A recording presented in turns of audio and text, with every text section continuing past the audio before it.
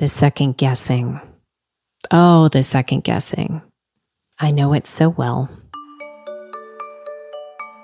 This is Heart of the Story, and I'm Nadine Kenny Johnstone.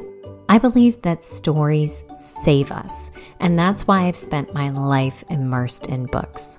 First as a writing professor, and now as an award-winning author who leads women's writing and wellness workshops and retreats. I find that no matter how zen we strive to be, life rarely goes as planned. But stories are our steadfast companions.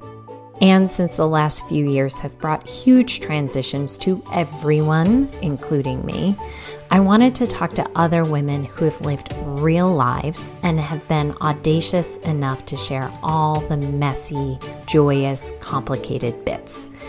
I thought I could learn a thing or two from them about writing and healing and about, well, being human. And it's been one of the greatest thrills of my life.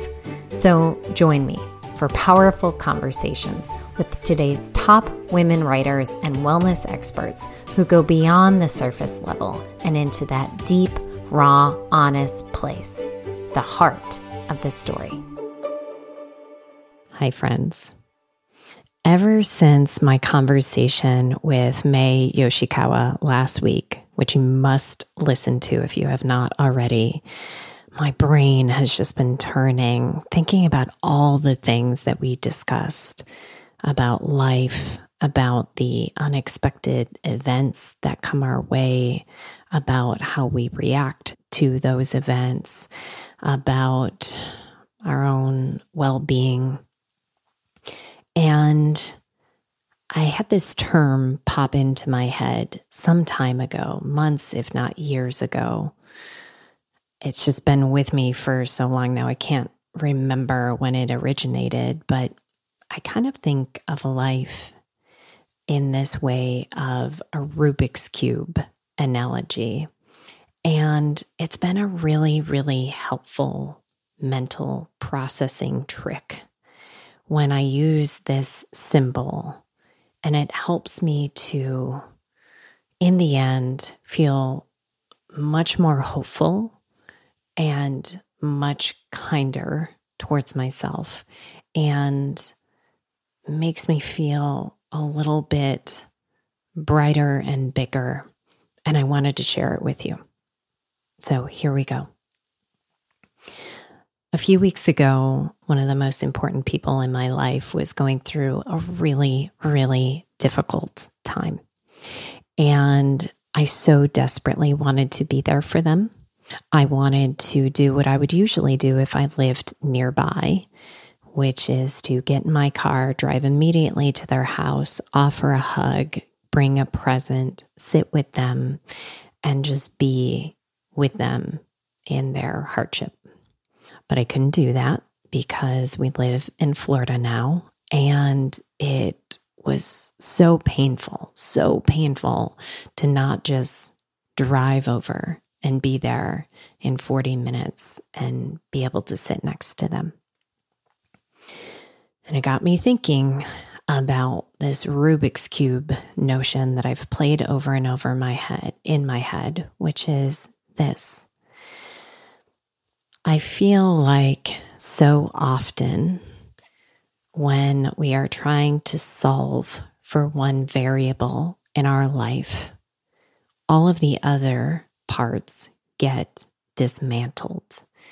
Similar to how when we are trying to get one side of the Rubik's Cube to be one solid color, the other sides look in disarray and everything feels messy.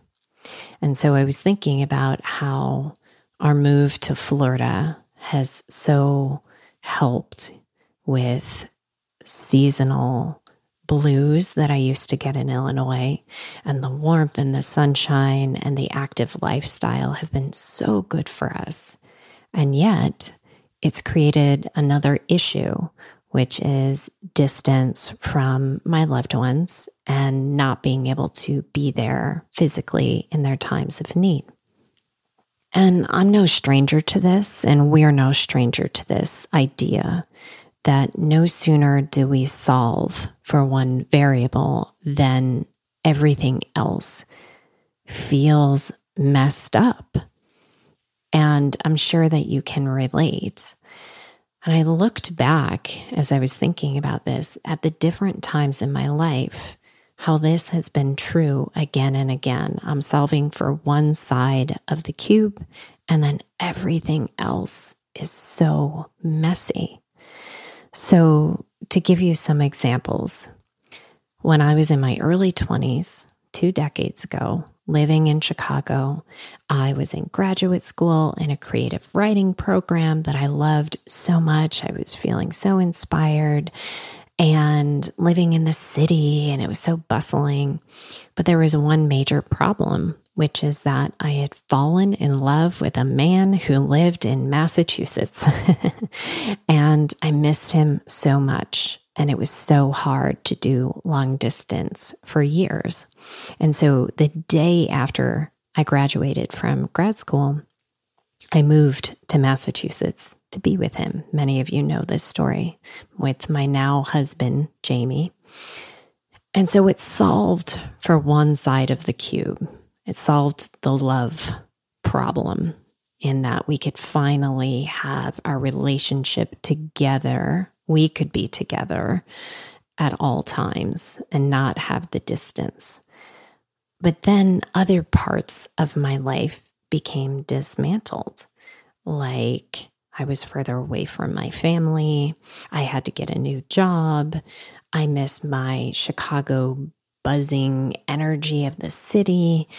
My writing community was far away, right? So everything else felt like a mess. So then we got married, we bought a house, we had our son, and then suddenly the big problem was that I didn't have a village. I was far from my family, and I needed desperately to be near them and have their help with raising this beautiful boy. So we moved to Chicago, and it solved one side of the cube, which is the family part. But we had to get new jobs, both Jamie and I. We no longer had nature at the ready nearby. We had to deal with city traffic and all of the things that come with that, all of the things that come with living in a city, carrying our groceries up 3 flights of stairs and not being able to find parking, things like that. So everything else starts getting a little undone. Things that were a non-issue before were now an issue. A short while later, as Gio was entering kindergarten, we wanted to stop renting, not have to deal with landlord stuff and not having certainty about whether we could stay in a place or not. So we wanted to buy our own home, and we wanted to be in a school district that was really good for Gio. And we found this amazing school where it was a dual language program. He would learn in Spanish for half the day, and then the other day he would learn his subjects in English. So he would be bilingual. And this was really important to me and to us, that he know another language, that he learn other cultures. So we bought this home. He enters this school, but it was much further from our jobs. And so suddenly we had 2.5 hours of commuting added on to our days, 1 hour and 15 minutes each way. That meant more sedentary time. That meant less family quality time together. And so there was this dismantling of the other areas of our life, even though we solved for the house and the school thing. So then the pandemic hit, and suddenly it solved the commuting issue because we were remote and we had more family time. And this was wonderful. But of course, it created all sorts of other problems, just fear and anxiety. It created us having to be our son's school teachers, missing our community and the ability to connect with other people. So then we decided, okay, we'll buy an Airstream camper and we'll travel. We'll try to make the most of this if we're going to be remote. So that solved one side, but then no sooner the other sides became disassembled because we no longer had stability. And during the pandemic, it was almost like a crushing amount of rootedness of having to stay in one's home and having Groundhog Day type routines. But then when we went on the road, it was like there were no routines. There was no groundedness at all. And that felt very chaotic. So then we realized, oh, well, if our jobs are remote, well, then we have flexibility with what we want to do with our professions. And that's when I left university teaching and I went full-time on my own with my own writing workshops. And that was so exciting. And I was able to be there more for Geo and for my family. But then it took away this office culture of interacting with other humans in person. And also even something as simple as getting dressed professionally in the morning and going out into the world and feeling necessary and important to people in person. And a lot of that was able to be translated via Zoom, which was great. But there was that missing of even just the water cooler chats of being able to talk to other individuals about life and just laugh and joke. So then we moved to Florida because one of the major parts of the cube that had never been solved was this issue of winter, long gray winters that were really, really hard on my psyche. And when we moved to Florida, it solved for sunshine and warmth and a very active lifestyle. But then it created a distance between my family members and I, a physical distance, wishing we could be there closer for one another, right? So that kind of catches you up to speed on the many different Rubik's Cube situations that repeatedly created a sort of assembly and disassembly, or a dismantling and a remantling, a dismantling and a remantling. And it felt like this deep frustration. No sooner is one side solved than the rest is a total mess. And one time I wrote in my journal when I was thinking about this, some wisdom from my wiser self. I write a note from my wiser self most mornings in my journal. And she said one time, you can have most of what you want, but just not all at once. You can have most of what you want, but just not all at once. No truer words have been spoken, because I realized that I've had the great fortune of having many different things that fulfill me and fill my heart, but never all at once. So there's never been one moment in time where it's everything at a high level of satisfaction: marriage, job, home, neighborhood, school system, family connection, right? It has never existed all at the same time. This is maddening to me. I have an expectation for perfection that is completely unrealistic, and it gets me every time. So I started thinking about this Rubik's Cube, and I've never actually attempted a Rubik's Cube. So I wanted to learn more about this. So I Googled some YouTube videos and found something very interesting.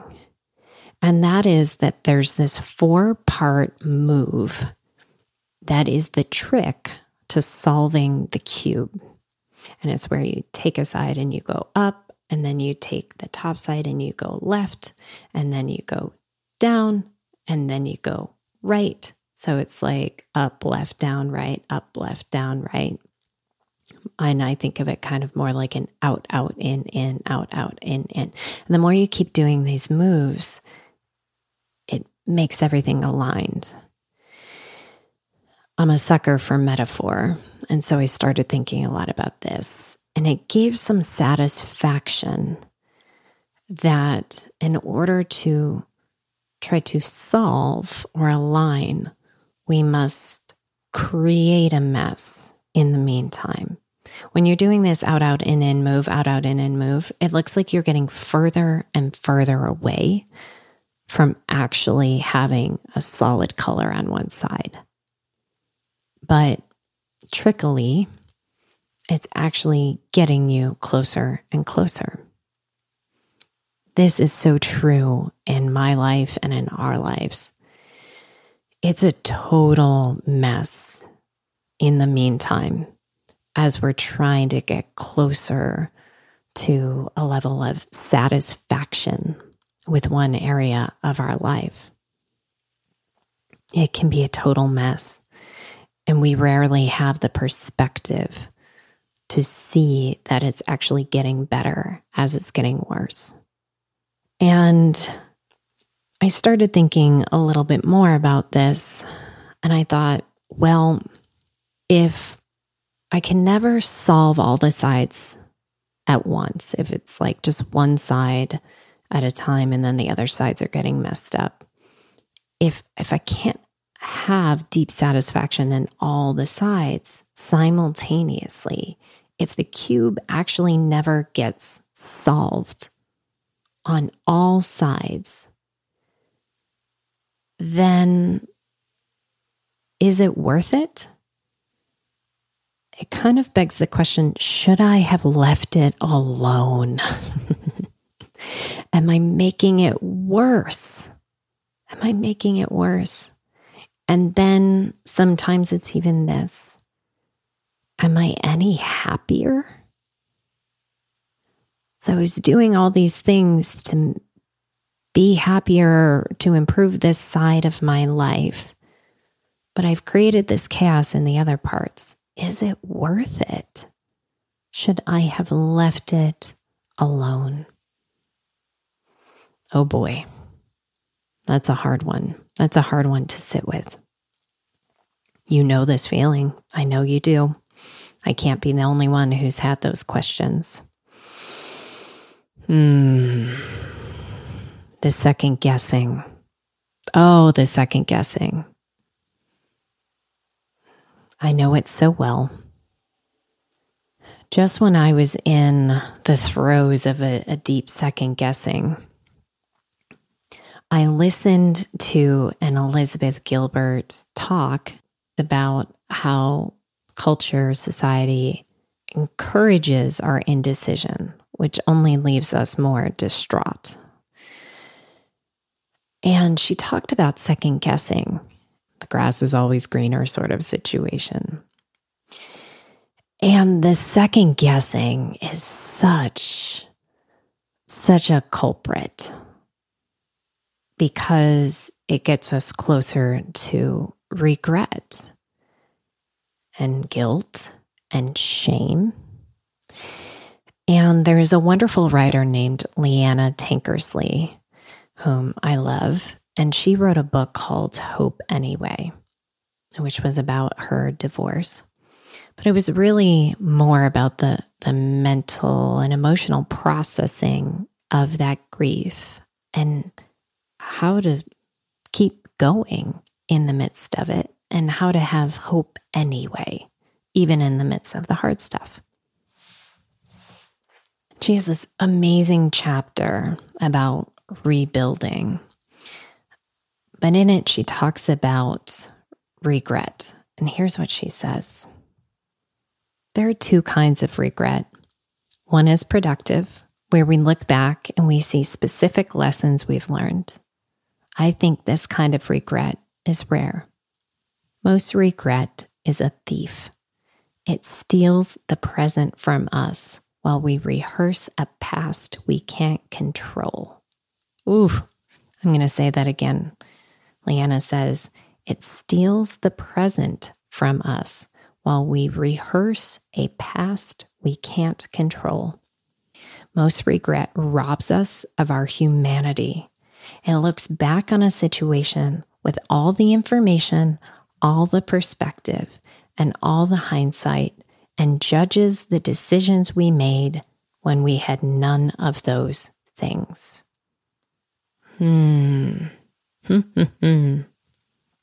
Wow.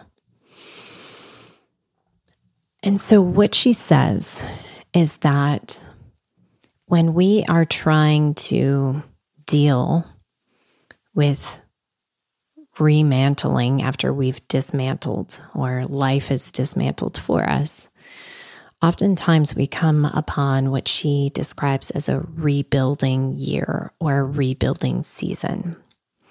And I know we've got a lot of metaphors going, but that's okay. She says that in the sports world, when they've gotten a bunch of new players and the team looks very different than it did the previous year, that oftentimes the goal for that team realistically is not to go win the Super Bowl that year.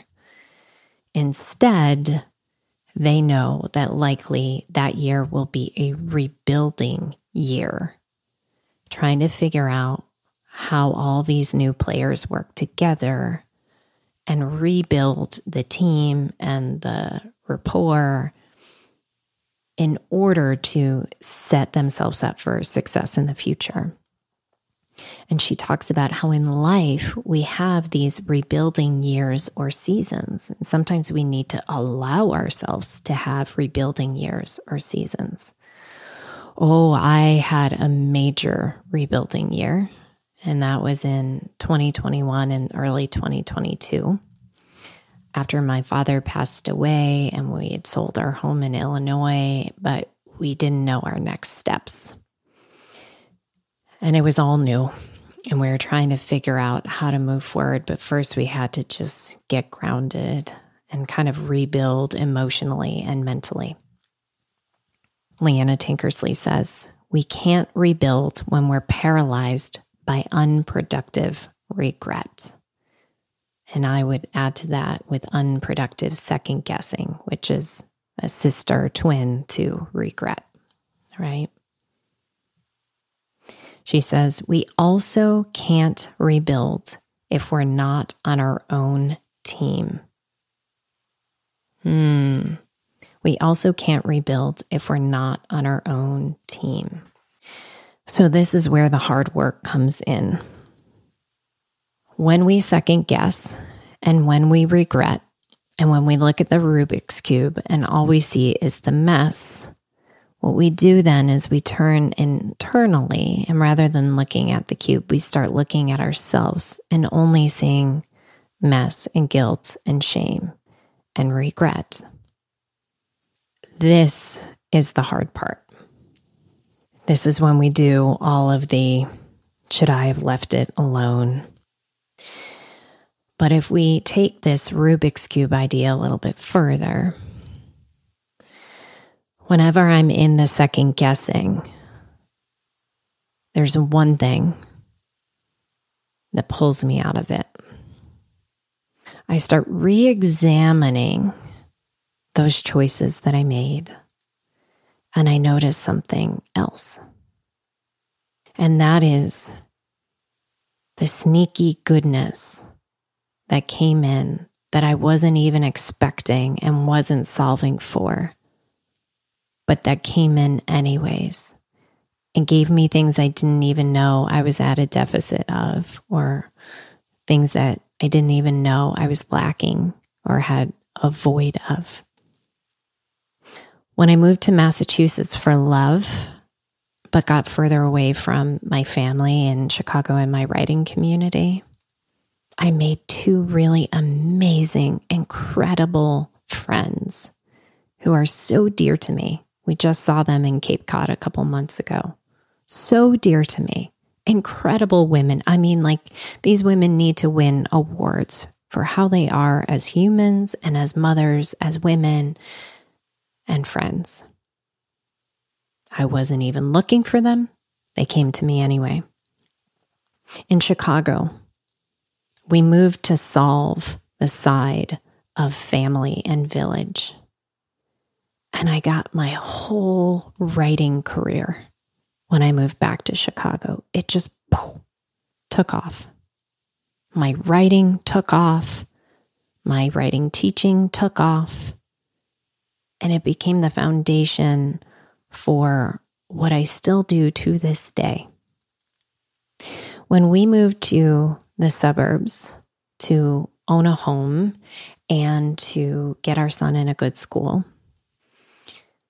what came to me, something I wasn't expecting at all, was this deep love of nature.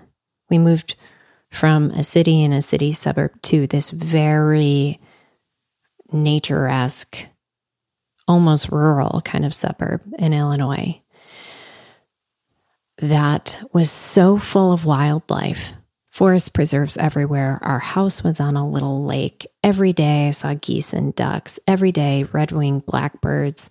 During the pandemic, we started a huge garden. We raised chickens. Never thought I would own chickens in my whole life.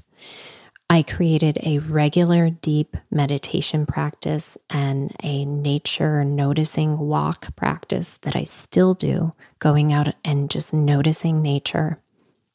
None of that existed, at least not to that height before we moved there. I liked nature. I meditated from time to time. No, when we moved there, it was just like being deeply, truly connected with the earth. During the pandemic, we suddenly didn't have to commute anymore. But of course, we were terrified about everything else. But what it gave me was time to think about my profession and this coaching business that I loved, that I was doing on the side. And it started getting me thinking, could I start a podcast? Could I lead my own writing workshops online? Could I eventually, when the world opened up, lead women's retreats? And here we are. And when we moved to Florida, we were solving for sunshine. But what we got in addition were incredible neighbors who threw me a surprise publishing party when my book came out in May, my book, Come Home to Your Heart. They threw me a surprise party. And I have met a group of women friends here that are so fabulous. I couldn't have handpicked them better myself. We just went on a girls' getaway weekend to Fairhope, and I can't describe how good it feels to know these women and to be motivated by them and supported by them. And so this sea of gifts comes in. And you know what it made me realize? First, it stops the second guessing. Because if I'm going to play that game, and if I'm going to go, well, if you wouldn't have left Chicago in the first place to move to Massachusetts, you would have had your village, right? All along. And yet, I wouldn't have met those friends. If we wouldn't have left the city to go to the suburbs in Illinois, we wouldn't have had those long commutes every day. Yeah, but what about the gardens and the lake and the birds and the chickens? What about that? That helps to shush it a little bit. But then I realized this.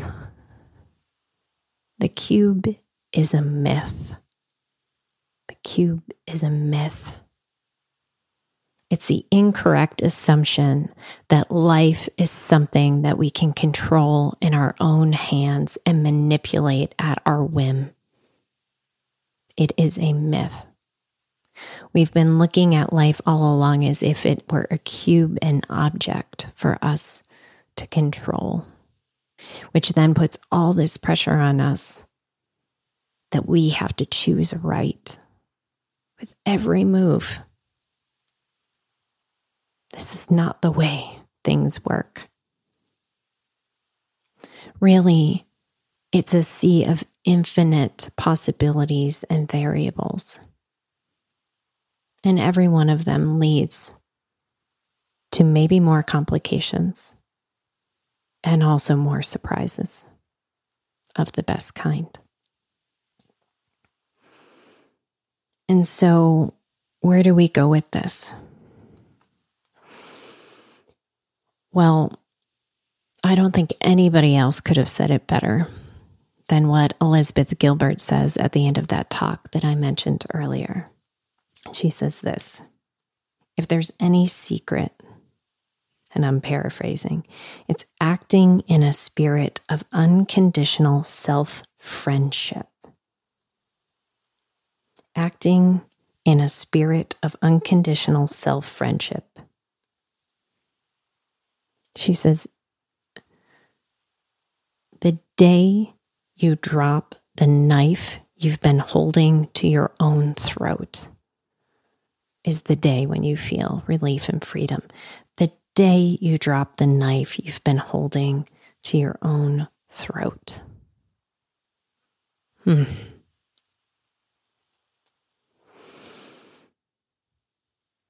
Today, my friends, I hope that you'll give yourself a second of compassion,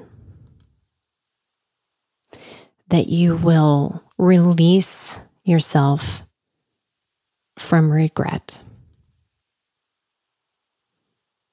You'll stop asking yourself, should I have left it alone? You'll stop looking at this mess you think you've created. And you'll repeat with me, the cube is a myth. The cube is a myth. Release it from your hands and instead see the sea of infinite possibility and the gifts that will find you one way or another that were never within your control to begin with. Thank you, my friends. If this episode was helpful, share it with a friend. My dear friend, Michelle Rado, is the incredible producer of this show. And remember, everyone, every heart has a story, and every story has a heart. See you next week.